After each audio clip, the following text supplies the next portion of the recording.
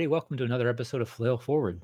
I am joined today by Karis Nauer, Hi. Catrice, I'm here. Jonathan, Hello, folks. Cavoir, Hello. Mark, Hello. and I will be your host today, Rob. My name is Rob. That's my name. Fred's Rob not is your here. name? Rob is my name. Fred's not here. He's sleeping, allegedly. But he'll hear this later and have to edit it. So fuck him. All right. So our topic today is going to be binding, particularly Well, at least a we're generic seeing versus here. bound game. How tightly a system and a setting have to be married together for a system where you a game where you are laying the system on top of an existing setting. How the setting informs the system you're writing, and how generic, universal, and bound systems differ, and what their advantages and disadvantages are. That's going to be our topic.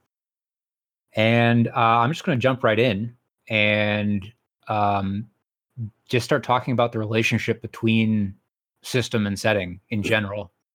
I see them as sort of like two like pools of water that sort of maybe like fresh and salt water, and then there's like a marshy area where they sort of blend together, but there's like two distinct concepts and then sort of maybe like a third amalgamated concept. What do you guys think about that? I agree with that. The system and setting are independent components of the game as a whole that interface in what you call the marshland. Ooh, I like that. That's the new term, the marshland. I feel like how the most interesting, the most important part of where you're writing is how they interface, even if you aren't the one who ends up writing the bit that's interfacing with it. By that, I mean, like, the GM, if you put the setting on the GM, they still have to figure out how to interface it with your game. And a lot of what's going to really determine how the game flows is how they end up interfacing. Okay. Yeah, that's a good point. Yeah. To build on what The- Cav says, I totally agree. The one informs the other, even when it's just a system. And I suppose 100% setting is a different thing that doesn't really exist as game design necessarily. 100% setting is when you read a novel and you really want to try to figure out how to put a setting to it. I suppose so. It's the first step of game design, maybe. I don't know, but yeah, they inform each other. I think that's very true. Yeah. Even in the generic. The two parts are symbiotic.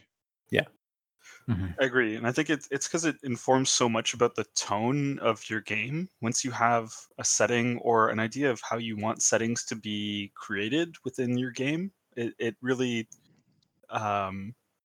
defines the scope of what your characters and players are doing.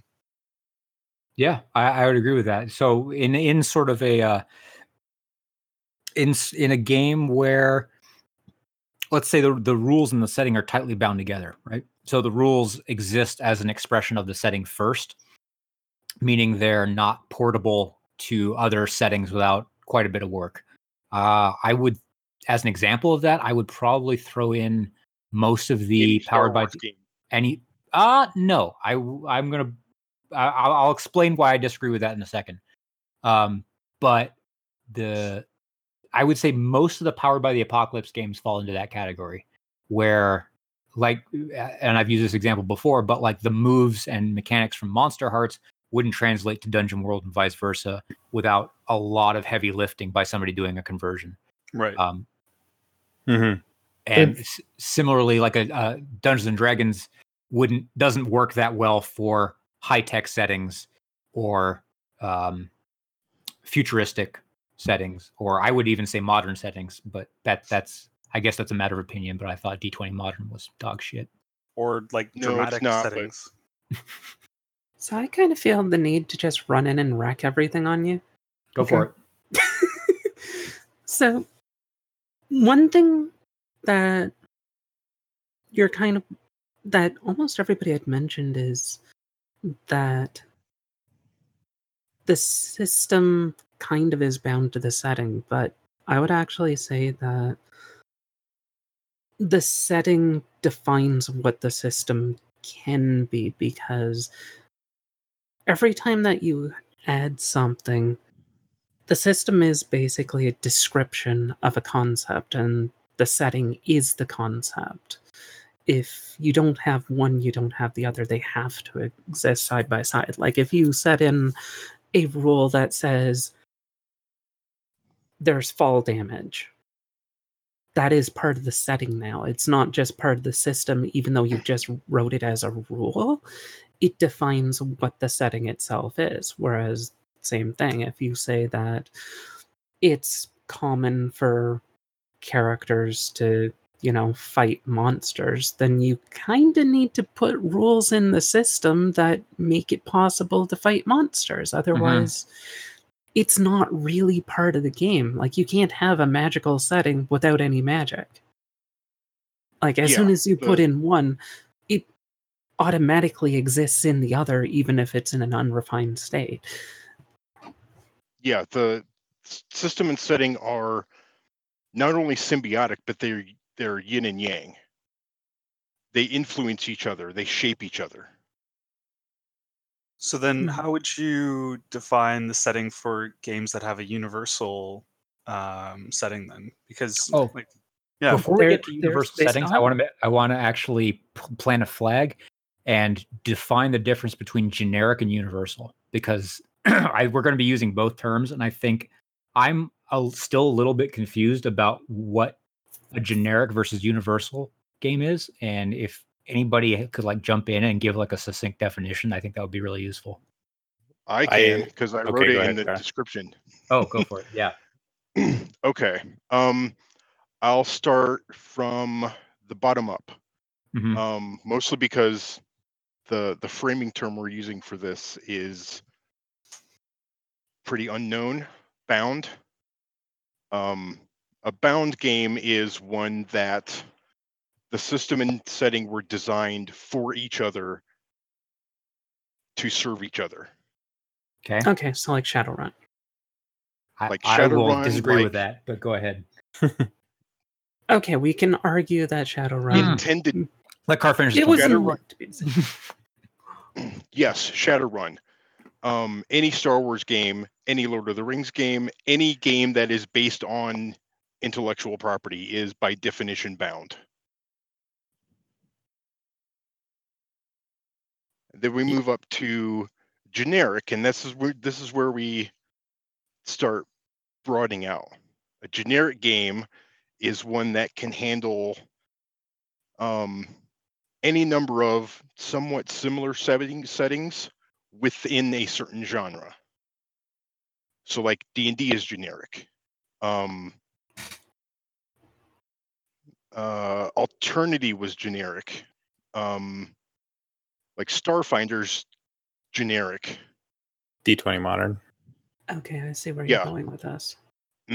Literally all powered by the Apocalypse games are generic, because, well, not all of them, pretty much a lot, but a lot of them are.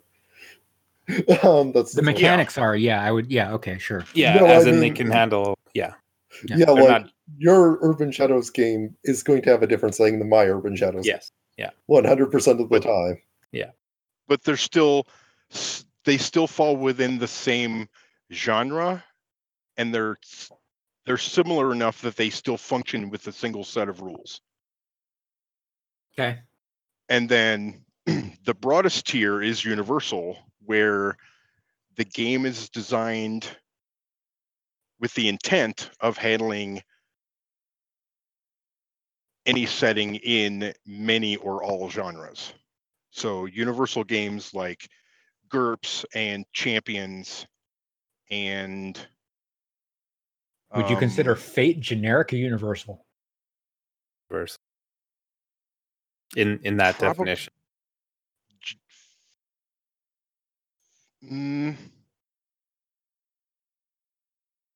I think Fate would be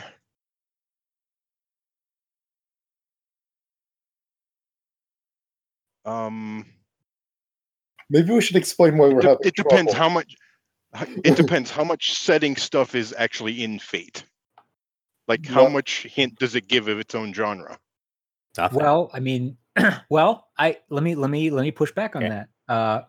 I would consider Fate a generic pulp fiction RPG, meaning that's because if you're gonna, I mean, it's possible to run hard sci-fi in Fate. It's just gonna look weird because it necessarily glosses over and abstracts a lot in order to make its system work. And so the feeling I get from Fate, no matter what genre I play in it, is that it is a game that is designed to represent uh,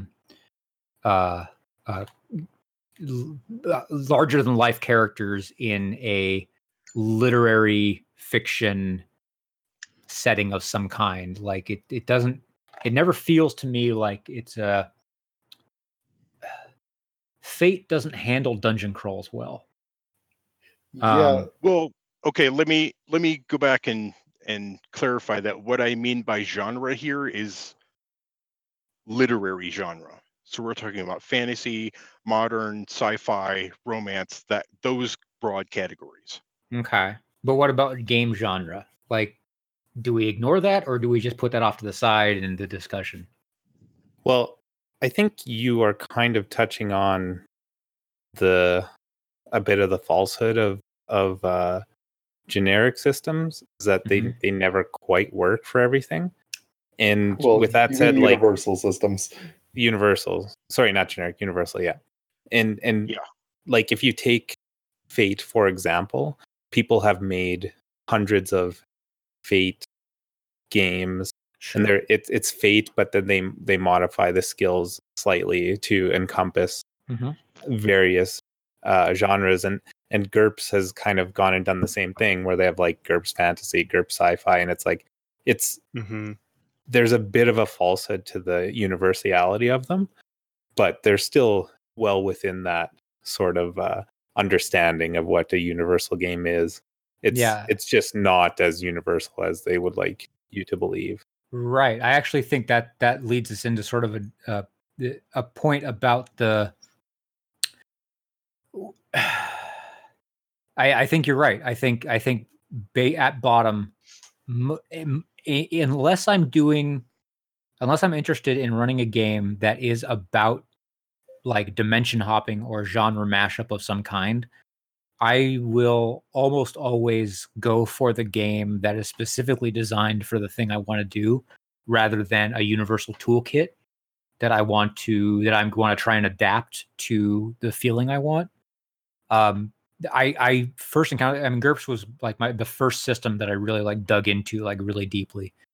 And interestingly, perhaps the game that showed me that GURPS couldn't really do everything the way I wanted it to was Call of Cthulhu, because Call of Cthulhu had a different set of assumptions baked into it from GURPS. And I think that set of assumptions does more heavy lifting than is acknowledged oftentimes by. But that's not a fair comparison because Cthulhu is not universal. No, I know it's bound to Lovecraftian mythos. Yeah, I agree. But it's more of a criticism of universal systems in general that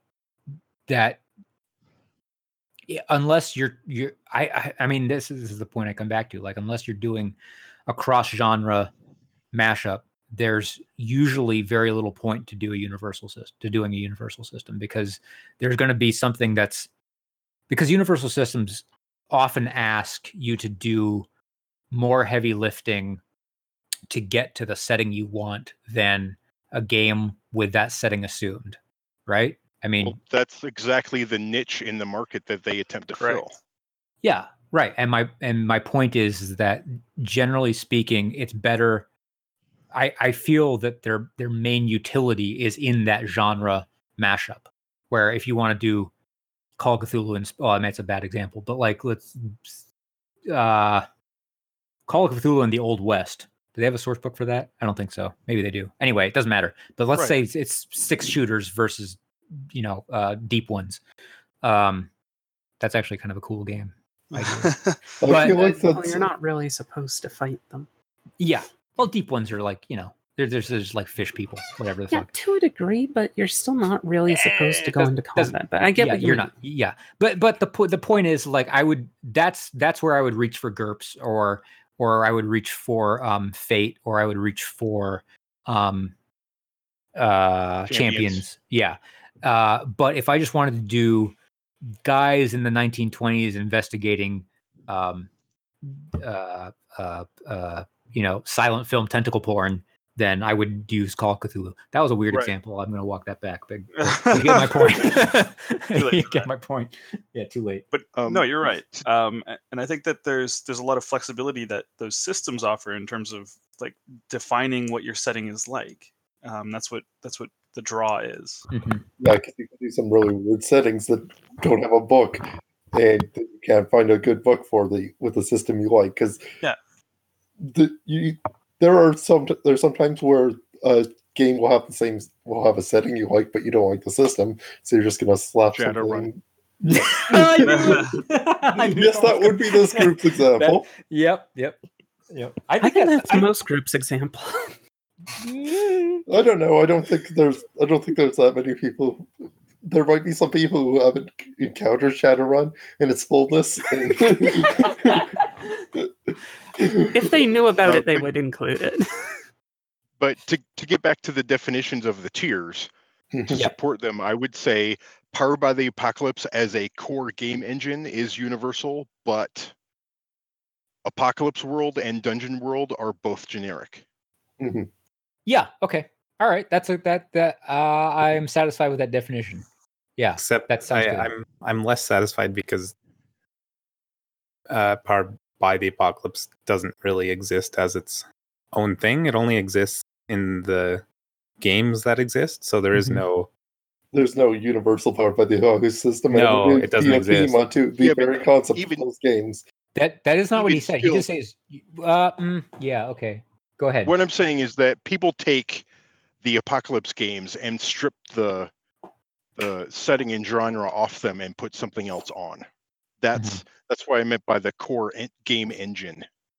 Yes. Yeah. I remember what I was going to say. So before I forget, the difference here between like your bound games and your universal or whatever is basically the same as One you game get in- versus many, well, or one it's- setting versus just a many.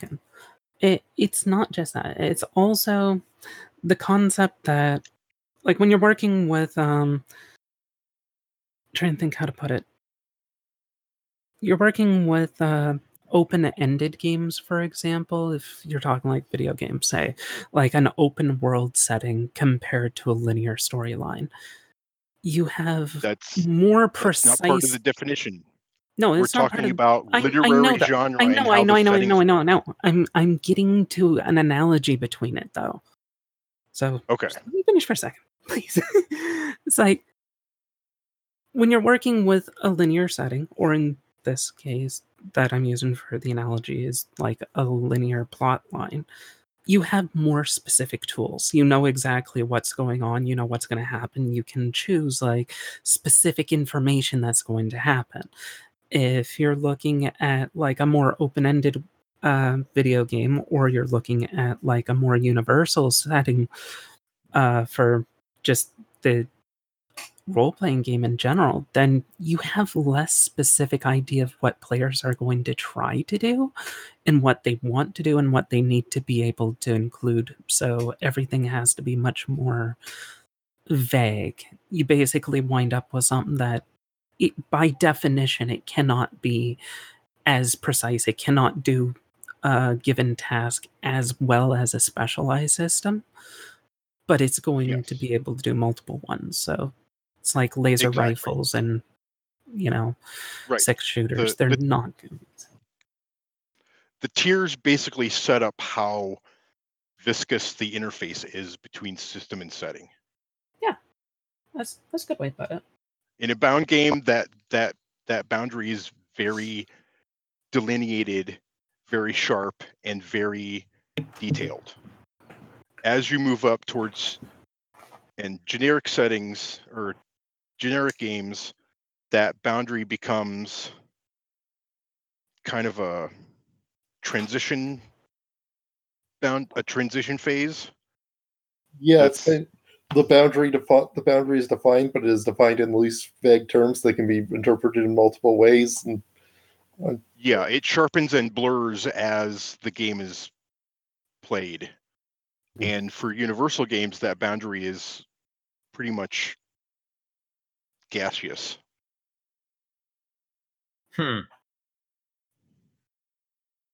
I this is kind of a bit of a backstep. There's something I noted about universal games. They often call themselves systems, if not always. I don't know about Champions.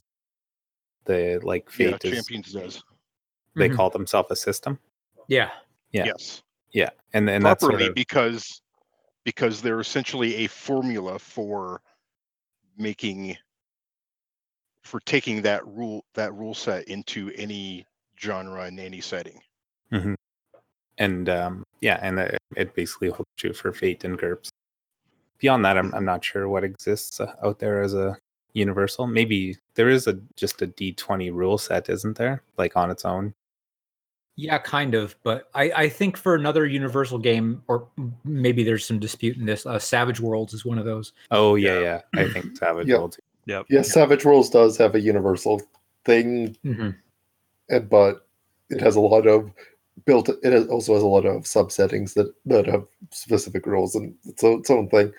Yeah, I mean, Fate's like that too. I mean, Savage Worlds and Fate are very, I mean, they're similar in a lot of ways. They cater towards a different audience, obviously, but like I feel like, most settings you could run in Savage Worlds or Fate and be like 90% of the way there. I feel like Fate is slightly better for things with less combat, but that's about the only line I draw. Right, yeah. Savage Worlds doesn't do non-combat all that interestingly. Yeah. Just to interject and go back a bit to one of the things that we talked about towards the beginning with the system and setting marriage. I was kind of mulling this through in my mind and in the notes here. What I'd actually want to propose is that there's actually sort of like 3 axes. It's setting, system, and theme. That once you define your system and setting, you get a pretty convincing go on, theme. because that wasn't clear on its own for me. Yeah. So once you define the setting and system, you get a theme that emerges or that you can kind of define. And the specific games with a predefined setting included with their mechanics generally have a really gripping theme that comes with them. So like if you had, I don't know, even just taking Rob's game as an example, you have a very specific setting and the theme is very prevalent in how you want to present your game. It encompasses everything. Once you take away some of that, like let's say you just have the system or theme, then you get sort of the generic game. Like you might have a set of rules that pertain to a larger variety of different settings, but you sort of define these 2 axes of what kind of experience you want to have and why someone would pick this generic system over another. But the setting is pretty fluid. And then the sort of most open is the universal system, where you really just have the mechanics, the single axis, and then theme and setting is a little bit more blurred. There are some hints towards one or the other in one rule system versus another, but generally all that's really defined is that system. And the other 2 are fluid. I would say that theme is kind of an umbrella over the system and setting pair. Because for the most part, theme emerges from the setting and the intended style of gameplay. I think I agree with Mark on this one. Because I can picture a GURPS game, right? Let's say I'm going to play GURPS Horror, right? And GURPS Horror includes all your standard sort of horror tropes, the Frankensteins, the vampires, and stuff like that. But I could see taking a GURPS game, using the GURPS Horror source book and just the generic and the core book itself, and then running two very different feeling games out of those two things. So I'm taking the horror setting, I'm taking the GURPS generic rulebook, and then I can run a vampire hunter game where the goal is to hunt down and slay vampires, and I could run a sort of vampire mystery game where the goal is to uncover like the secret power structure behind vampire society. And go ahead. That's Jack. possible because that's possible. I still maintain that theme comes from the setting. However, it has to be implemented through the rules. That's why you have the GURPS horror book. Yeah, but those are still, I'm still using the setting and the rules, the same setting and the same rules, but I'm generating two very different experiences out of that. Now, see that I mean that's why I agree with Mark's point that there's actually I think there might be a third axis there, in that you can take setting, you can take rules, and then slide it along a continuum of theme such that you can get radically different, like a Delta Green game, right? And Call of Cthulhu are both the same setting, both the same rule set, but the theme is very different. Like one is investigating the horrors in well, not necessarily 1920s, but that's the standard. And then Delta Green is like modern post-war standard, and the two things are identical in all other respects except for theme. So I tend to agree with that interpretation. I can't see a way out of that because those are two very different experiences. Do you still think those are that's an umbrella term, or is it a different utilization of the two things to get a different result? It feels like a third thing. It is a third thing, but it's not co-equal with system and setting. Okay, that's my point. Like you say you want to run a horror game. That's an aspect of the setting. Mm-hmm. That aspect necessitates having the GURPS horror book, which satisfies the horror theme of the setting. See, that's the thing. See, I don't see that satisfies the horror theme, because one of those things is like the vampire hunting game or Delta Green is way less about the horror and more about like being heroic in the face of that horror, and the investigative / embracing of the, let's say, the human proclivity to die in the face of that horror is totally different thematically. Well, those are variations in the theme and in the gameplay thereof. Right. And I accept your point that they're emergent from the two things. I just feel like there's enough of an axis there to actually be noteworthy. Or do you think that too? And you're just thinking it's not as important as setting plus mechanics? I'm not dismissing theme as a component. I'm just saying it's not of the same nature as theme and as system and setting. I think, and I could be wrong, Mark will be the one to correct me, is that without defining theme strongly, you tend to not have a bound game using the same definition. That's a good point. Yeah, that you're potentially either your system and setting can define your theme and can lead into it, if your setting and system aren't congruent, then you end up losing that element of theme. Like you end up not being able to develop that axis. If that makes sense. Well, yeah. Theme can also be a desired aspect of the actual gameplay. Like I've run detective mysteries in D&D. Sure. That's not the theme that D&D is suited for. Right. And so theme doesn't come from one place. It doesn't come from, or it doesn't have to. Like there's multiple entry points for theme in a game. Okay, that's a good point. Yeah. One is at the author's intent, and the next is at the player's intent. Yeah. Mm-hmm. And and so goes everything that we're talking. I think, yeah, like I say, the more focused the game, the more these three things are defined. I could actually go a bit further with that metaphor. I think there's actually 3 layers of intent there. There's author, and then game master, and then player. Yeah. Well, I meant players collectively, but sure, you could Sure. split Yeah, that you hair could- too. Okay. All right. All right. Players collective. That's fine. Yeah. Of course, the what was I going to say? To some extent, setting is formed by essentially.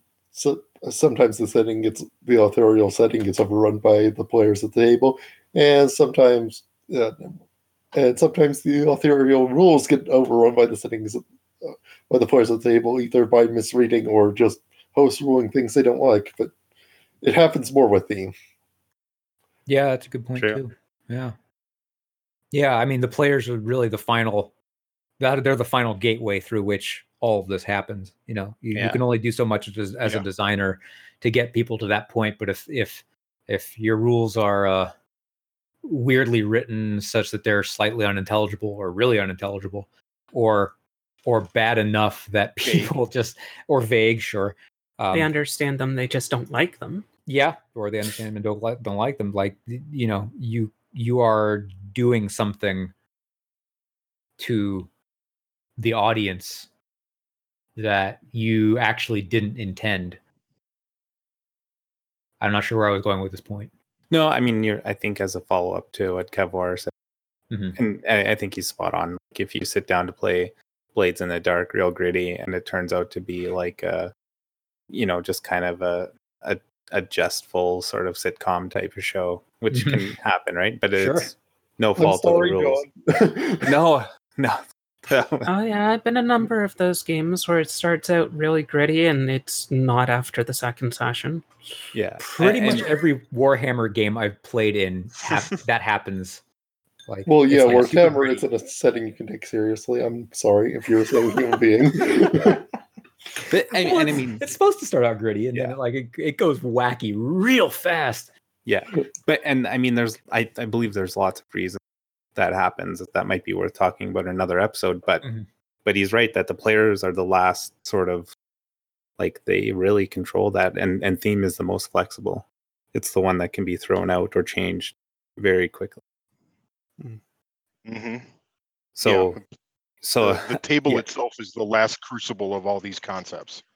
All of them for sure, and I think theme holds up a little weaker than the others, or it just depends on what happens. Man, if you want to be really pretentious, you should start calling the fucking game the Crucible. That would be pretty good. Crucible of the game. So, I don't know. I think we sort of bashed that apart a bit. I think that was pretty good. Yeah, so now that we've done that, maybe we jump into pros and cons. And does anyone want to take off with that? Well, I mean, I sort of addressed one already, in that I feel that the main advantage of a universal and now that I've had the concepts generic and universal a little more defined, I can say this about universal games and not generic ones, but like the main advantage to me of a universal game is the fact that you can do genre mashup quite easily. And the disadvantage of a universal game is that it puts a lot of workload onto the players, again, collectively, to do all the world building. And it puts a lot of strain on the mechanics. A lot of groups just don't. Yeah, and often players find ways that a quote-unquote universal system isn't actually suited to what they want to do, and that goes back to the universal fallacy. What's the universal fallacy? What you were talking about before. Oh, that it says it's universal. Before about how universal games don't actually handle every possible scenario. Yeah, one thing I want to say real quick before we get into pros and cons is even in a fully bound game, more or less, well, not fully bound because that doesn't exist, but certain people, like this, if you take two groups through the same bound game with a very distinct setting that's fully defined, how the setting evolves through their play will often result in different settings on some Right. level, settings that aren't completely. Yeah, that's just something I wanted to bring up real quick. No, it's Those an settings absolutely would be good point. differentiated.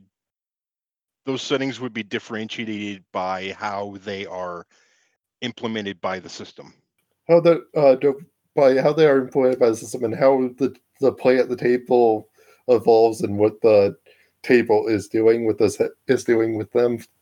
Basically, how the players change the setting just by Mhm. the actions they take. Because by definition, no matter what you're doing, you're actually slightly changing the setting by what you're doing. Yeah. That's So just something I wanted to bring up real quick before we went into the next topic. basically, what you're saying is if two groups are playing any given role-playing game, one of them is playing D&D, actually. No, not quite. What was that? Sorry, that's a ridiculous joke. My bad. Let's move on. No. Repeat it. I was just saying, yeah. You get two groups playing any given role-playing game. One of them is always playing D&D. Yeah, No? that's probably true. That's Yeah, terrible. you're probably right. No, Or is you're it a totally bad right. joke because it hits too close to home? I don't know. Yeah, it does. I mean, listen, man, my first Call of Cthulhu game was definitely way more like a D&D game than what you would expect from a Lovecraft story. So, you know. That's because a universal system can simulate a generic system, but not the other way around. Yeah. I mean, Kinda. yeah. I'm pretty sure people have tried to run everything in D&D, including space operas, so 100%. Yes. Well, Yes. they actually had a setting for that.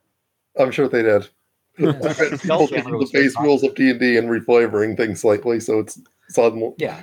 I mean, officially too. I mean, like, you know, there were a lot of D&D games that were very far from D&D in terms of setting and theme. You know, Yeah. I would actually throw Dark Sun in that list. It's I love Kevor's slightly veiled disdain for D&D. Oh, is it only slightly fail? Sorry, I need to do that more. I just like D&D. I don't think that the games that what it tries to make you do is particularly engaging or fun or interesting. Okay, That's valid. yes, Super but I valid. don't think they're all terrible games. Well, I think that a lot of them have problems, but I don't think it's innately a terrible thing. It's just not something I'm interested in. So, yeah. I don't intend it to be a thin tail. I think for Gotcha. purposes of this discussion, we need to put aside the entry point for change of theme or setting or whatever that happens at the table. Yeah, I know. Because I just felt the need to bring it up because that's who I am. I represent the table, cloud basically. everything. Like, yeah, because you take two groups and have them play second edition D&D Forgotten Realms, they're not going to be playing the same game. Yeah. No. Right. That's a good point. Yeah. And that's actually to your point about theme too. So where theme would be the third axis along which those two setting and mechanics combinations could slide. Well, one Yeah. thing I might want to point out is that it largely comes down to the intent of the author and what tools are provided in the rules. Like, that's where we have to stick. yeah. Yeah. If you don't, like, as soon as you introduce like human players into the mix, they're going to do everything that you don't want them to do. So it doesn't really matter. And a what lot the of things game's that set you up didn't to. think they would. Yeah, I am done. I just want to point out that is a thing that exists. No, it is a thing that exists, but for the remainder of the discussion, we have to keep in mind that we can't plan around that. It is, well, you can to a degree, but the definition is what tools are actually provided. If you do not provide any tools at all for doing stealth, someone's still going to make a stealth game out of it just because that's what people do. Some people will view it as a challenge. It's like, oh, there's no stealth rules here. We're going to do a stealth game out of this. It's like, why?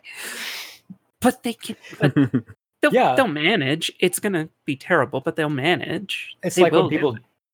Yeah, no, I agree. And it's like when I read about people doing purely political games with D&D. It's like, why? Like you have to. There's no foundation for that in D&D. Right. Well, I mean, there is, but it's like there's games that do it way better. Like when you have to ignore the rules way less. Like it's so strange that I mean, it's a point to the overall penetration of D&D as a thing that people are just willing to bend because they're familiar with it. Yeah, it's also it brings up the question of, are these players, do they want to role play or do they just want to play D&D? Right. Well, I mean, I would say in the political game they want to, or any other specific game. They want to role play. You know, in the political game, I think they want to role play, but like the reason they're using D&D is because everybody's familiar with it and they don't want to learn a new system. I mean, I see that as a complaint a lot. Yep. You know, my players don't want to learn a new system. They just want to stick with D&D. And that's a valid, like learning a rules system to the point of mastery that like D&D has a high bar for that, you know, and people often make the assumption that all games are like that. And so I think that's part of the reticence to try out other games because there's bad assumptions being made about the difficulty of thoroughly learning it. If only D&D didn't have, if it only lists it of thousands of things, and also if it wasn't just so bad. Coddling, I would say. It's the coddling is not the term I would use exactly. It's more like it does such a weird thing because it's got this like you said, the long list of things that require a good degree of system mastery to utilize properly. But D&D's got these long lists of things that once you get to, let's say level 10, level 12, like it assumes a certain level of system mastery on the part of the players. But getting there is actually kind of a steep curve unless you're playing one of the classes that just rolls a D20 and hits things, you know, like and hits things slightly differently. It does both. I think it coddles and it I don't know what the good word for this is. Oversaturates with material, maybe. What do you guys think about that? Am I right? Is it doing two things weirdly simultaneously? D&D has a strange way of swaddling you in rules that actually suffocate you. Like you feel comfortable in your death of it. And then it's just naturally capable of just dazzling players with bullshit. That's a good good analogy. Yeah. Well, one of the things it has is because of all the lists, there's not really much you have to think about to add at first glance. It's like, oh, well, there's a list for that. They already have it written out.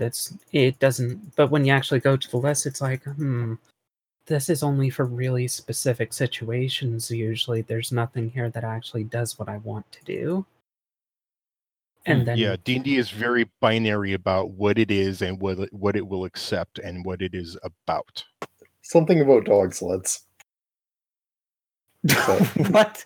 Dog sleds? It's a reference to a Pathfinder thing I was part of. Don't worry about it. Oh, okay. I'm on board for dog sleds in general. Just for some reason my DM wouldn't let me spend all my money on a dog sled. Oh, right, that. Yeah, don't worry about it.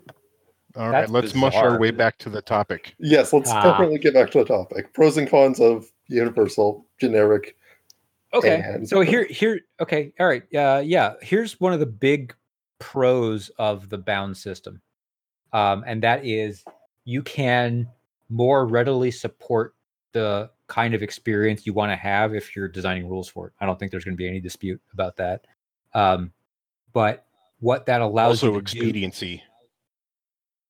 No, go I- ahead. I would say I'll that's pick the that same up when you thing. give it I to would say me. that's the same things, pretty similar, because you have to. No, you're right, but it's that's to the point of the not making the players, GM included, do work to bootstrap the setting, right? So that's part of the Mhm. expediency thing, right? So if you're playing a Star Wars game, the reason you're playing a Star Wars game is so you don't have to take Fate or GURPS and invent force powers in those systems and make them work. Yeah, So bound games are zero bootstrap.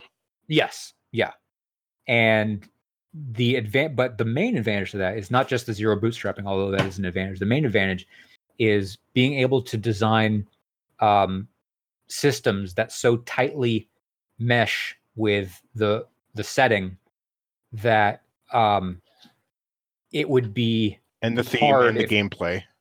yeah, and the theme and the gameplay. It would be hard to play that setting without those rules. You know, it would be very hard, although you can do it, and it has been done. I'm going to go back to the Call of Cthulhu thing, but the Call of Cthulhu, like without sanity points, wouldn't feel quite the same. Even though I disagree fundamentally with their implementation, it's totally separate subject. But it would Mhm. it would be strange to run a Call of Cthulhu game without the sanity points, because the sanity points, as a measure of your character's encounter with mythos entities, is so core to the idea of it that it wouldn't feel right. Like running a Call of Cthulhu game in GURPS, which I believe there are rules for. I wouldn't be surprised if there was an official. Anyway, running it in GURPS, you're still using the GURPS's horror checks, which I believe, I don't know if this is the case in 4th edition, but in 3rd it was an IQ roll, and so smart people basically never went crazy in GURPS. And that was a quirk of the system. But you couldn't do that in a Call of Cthulhu game and have it make any kind of sense. Like it's an instance of the rules producing a fiction that is hard to convincingly narrate, you know. And in bound system, that's going to happen way less because the mechanics are so tailored to the experience of the intent of the game, the intended Exactly. experience of the game. Yeah. Yes. It's so intrinsically linked with what the experience needs to be for that game in those bound systems that you couldn't play it without it and have anything similar. Mm-hmm. That's pretty much what I was saying when Rob was away earlier, was that the more tight it is, the more you know what's there. So the more you know what's there, the more you can build stuff that's relevant to it. Yeah, I'm going to say this, that as you move from bound to universal, the boundary between system and setting changes from having to address actuality to having to address potentiality.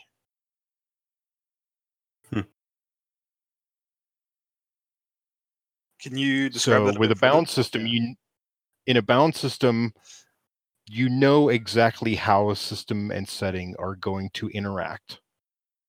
The sharp boundary is the actuality of the interface. But as you get generic, that, like I was saying, when the interface gets blurry, it becomes less concrete and more speculative, and even more so with universal games. Like, universal games are an exercise in designing for potential. Right. Okay, I see your point. Yeah, okay. Yeah, because you have to take in, when you're doing a universal game, if you're ambitious enough to do it, you have I to. am. I know. you have to take into account basically anything a player could want to do. Not just want to Yes. do within the context of a particular setting, but could want to do in the context of reality itself, as you outline it in the game. That's why More to our point, the potentiality of what the setting could be, which then defines what players could do. Yes. Yeah. Sure. Yeah. I agree. You should do less of that. Less agreeing? Yes. Okay. Well, then what are the downsides of a specific system? Because then it sounds like you get a lot from a bound system in terms of how much you can get the interactions down and how fulfilling it can be to be in that play experience. But what do you guys think are some of the downsides? The downside is that the system is not as transferable to other settings. I think they're harder to make. Good bound systems are harder to do. Also, a lot of people who are in this industry. No, I would disagree with that wholeheartedly. Yeah, me too. But go ahead, Kavor. A big thing is a lot of people want to tell their own stories and do their own settings, so bound systems kind of don't hold up as well for things like that, essentially. Yeah. Just to iterate a little more on why I think they're harder is that there's just way more work involved. It's being creative in a way that relates less to game design. It's all connected, but you have to create more than the game in a way, and then you have to connect that to the game. And you have to go ahead. Sorry. You have to do it in a way that actually works, so you can have a good setting and maybe even a good game that doesn't work together. And those are all the considerations that you have to take when you're putting that system together. Are you comparing how easy it is from creating a universal system or from a generic system? I guess generic. I don't actually think universal systems are easy either, because of the fallacy of the universal system. Yeah. But okay. That was going to be my objection, because I think doing a universal game is actually spectacularly difficult. Yeah. Whereas a bound system, for me, the reason Ashes of the Magi is it is a bound system. But I'm trying to do something extremely specific, and if I were to extrapolate out the genericable, is that a word? Is that a new word? Not a word, but people know what you mean, so it's good. Yeah. So the bits of it that could be generic, right? That I could strip away the setting material from. If I did that, the game would change mechanically, pretty fundamentally. And so part of the reason I designed it the way I did because I think at the beginning, maybe fairly early on, I was just designing sort of a generic squad-based combat RPG, because I didn't think I couldn't find a squad-based RPG that did what I wanted easily and with a manageable amount of mechanics. There've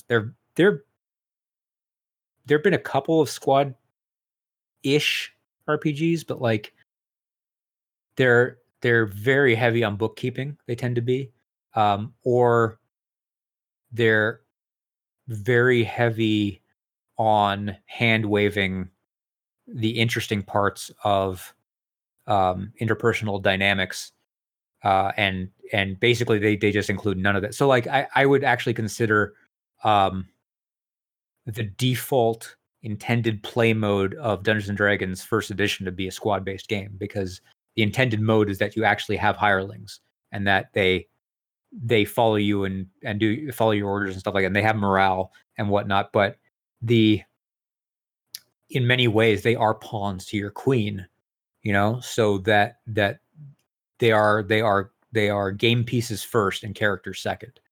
And so when I was figuring out what I wanted the goals of this game to be, one of them was like, they have to be able to not listen to you in some way.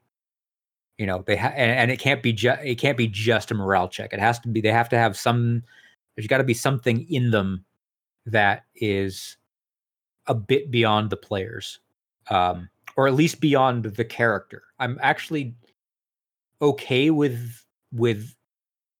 the extant characters still falling within the realm of player agency, but I want there to be a discrepancy between character agency and player agency in that specific instance. And so there's no other game I know of that has something like that, where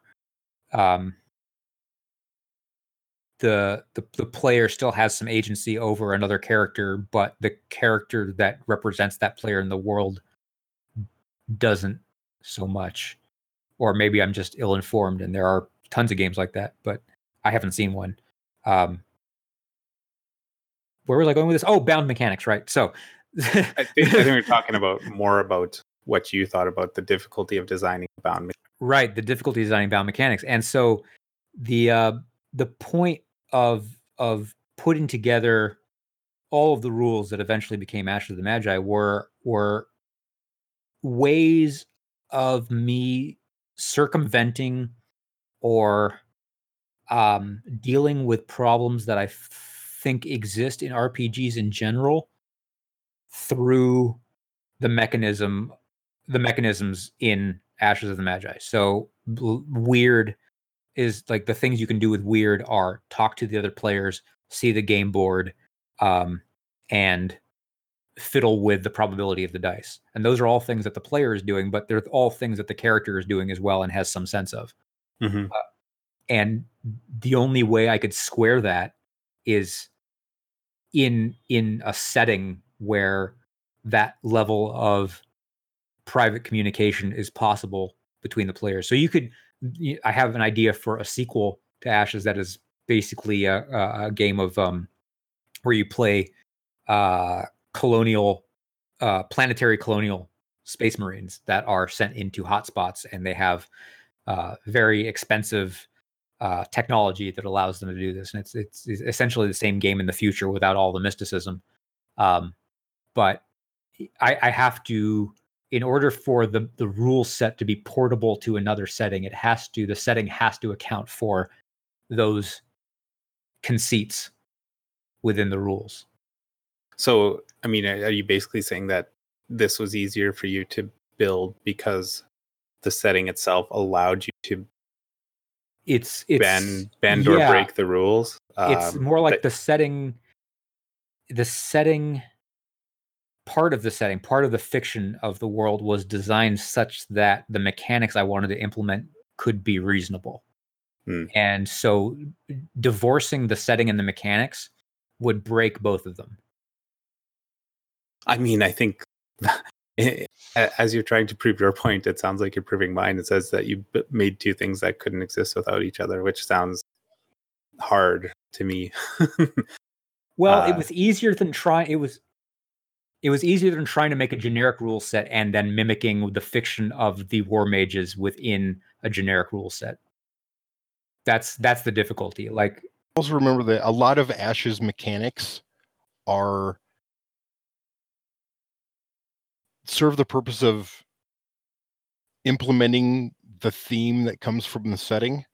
yes. So if you separate them, then you break the theme. Yeah. And to put that to use the system with another setting, the setting has to restore that theme. And I think that's to some degree. Yeah, not really the point I was going for. I was just more saying that building that complete structure of setting, theme, system that work together well. Mm-hmm. I guess and maybe it's just me as a designer, which we're all different, but that structure is harder, or harder is the wrong word, but more intense. Well, I guess that's maybe more to the point, and I'm seeing now that seems to be more just my perspective than a hard rule. Well, no, I think you're onto something. I think part of the reason the game is the way it is because extrapolating out the pieces of interesting squad-based combat just really proved to be too difficult to make generic or universal. Yeah. It was like, for it to do everything I wanted to do and then also justify it across many different settings, I couldn't see a way to square that. That's why for me the bound version of Ashes, which is the only version of Ashes, is, as far as, it was the only one I could make at the skill level of designer I am, because I can't see a way through to making it a generic system. Yeah, it leans too heavily on its setting, and its theme. To Car's point, like the theme of loss and then redemption is runs strongly through the entire game, and so to attempt to extract out the stuff that would leave that behind is like just too tall an order for me at this point. So that's why I reacted to your statement the way I did. I'm like, it wasn't that way for you. It wasn't that way for me. And the other games I've designed are strongly bound to their setting. I mean, like the other one I sort of have on back burner right now is a dimension hopping game, but like you use the same rule set across all things, and the rule set expresses the same idea of Dragon Ball Z characters quantum leaping into different bodies. That's the nature of the game, and like to take the concepts in that and make them universal just would not make any kind of sense. It would be so odd that it wouldn't be coherent at all.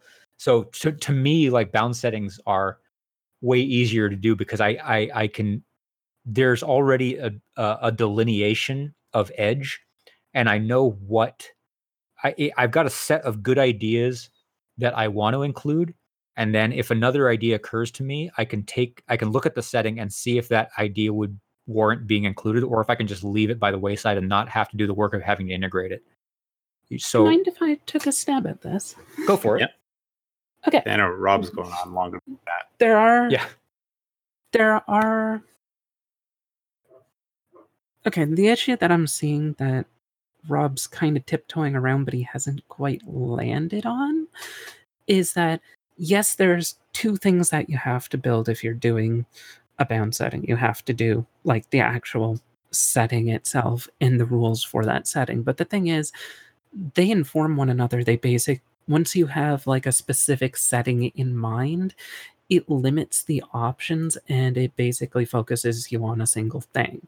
Yes. So yeah, it makes it more clear what you are to work with. If you're working on something's far more universal, it's very globally reaching set of concepts. It's like you don't have, I have to make this ability to do this one thing because it happens in the setting. It's I have to do everything that can happen in every setting. I do not have the luxury in a way of only writing what happens to be relevant for this one situation. I have to write it for every single possible situation, which is actually a lot more difficult to do and make it coherent. Okay, I got to take my stab too. The difficulty in doing a bound system is in the tedium of, and I don't mean that maliciously, the tedium of drawing that very sharp line that ties the two main components together. So like it's all details at that point.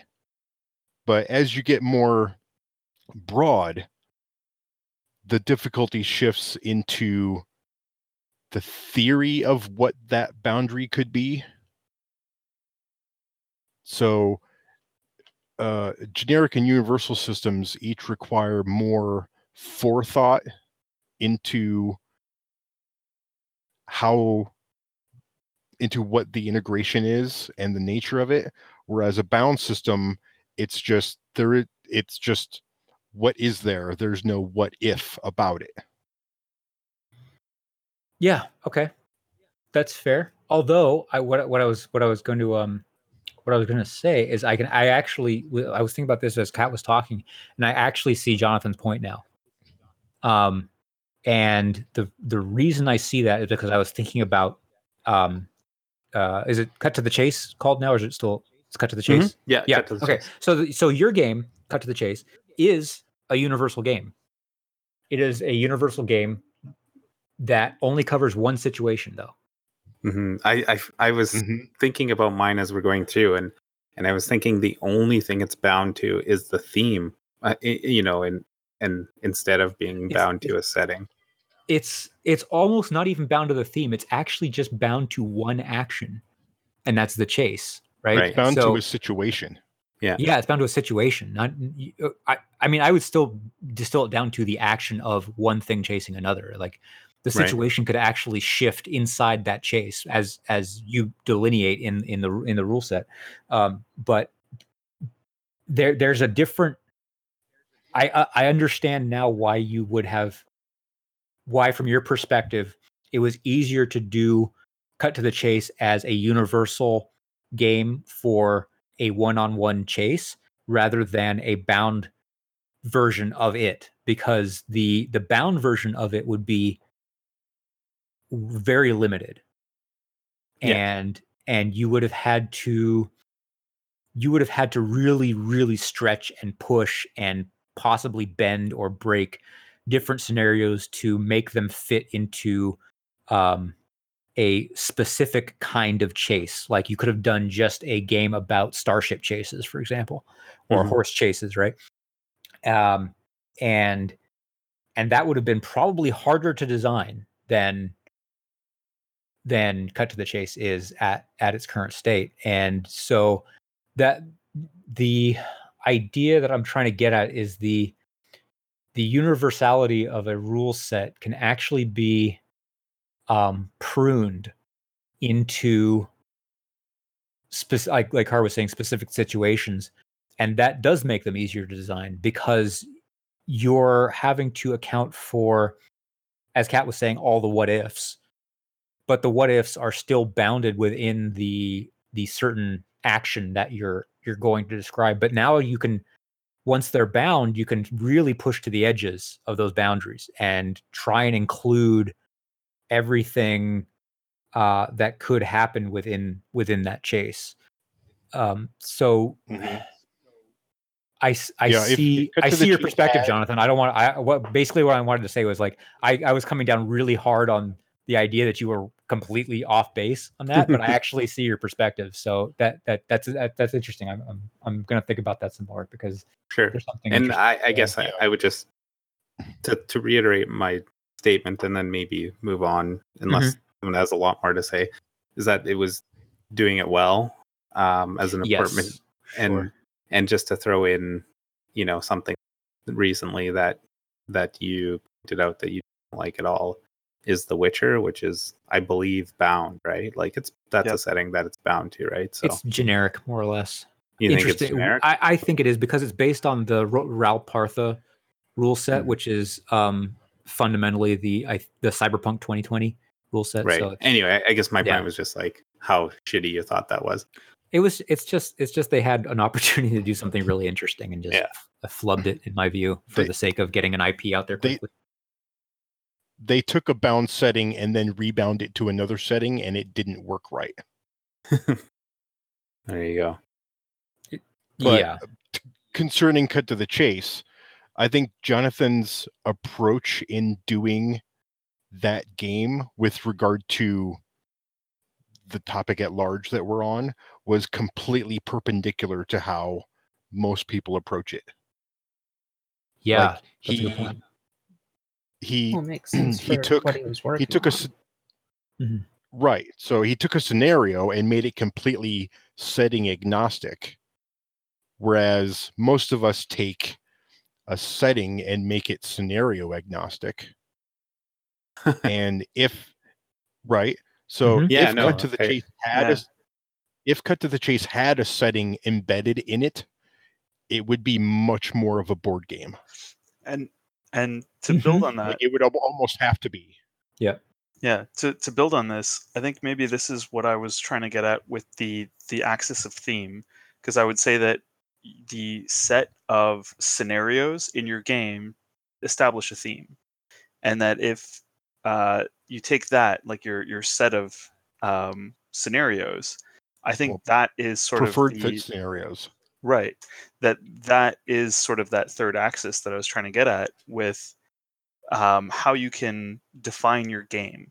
Like if you, even what I'm intending to do with Praxis Arcanum is that I really want to have a defined set of scenarios. I want to have there to be like a space that fits within a theme. I don't care about setting. I care about the system and making sure that you get to hit those themes through the game. And I think that's exactly what Jonathan did as well, is that you wanted to have the chase be front and center. You had the mechanics to support getting to those things, but the setting, whether it was in dystopian, like, I don't know, 1940s Mars. France, yeah, it doesn't matter.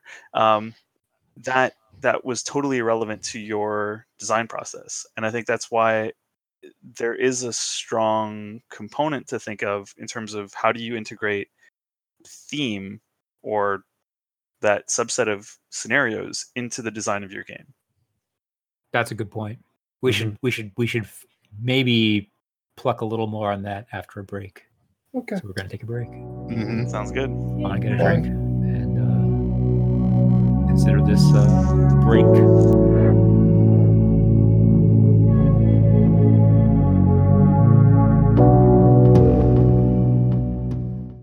And lo, listeners, they did take a break. We'll see you next week for the second part. Thanks for listening. Have a good night.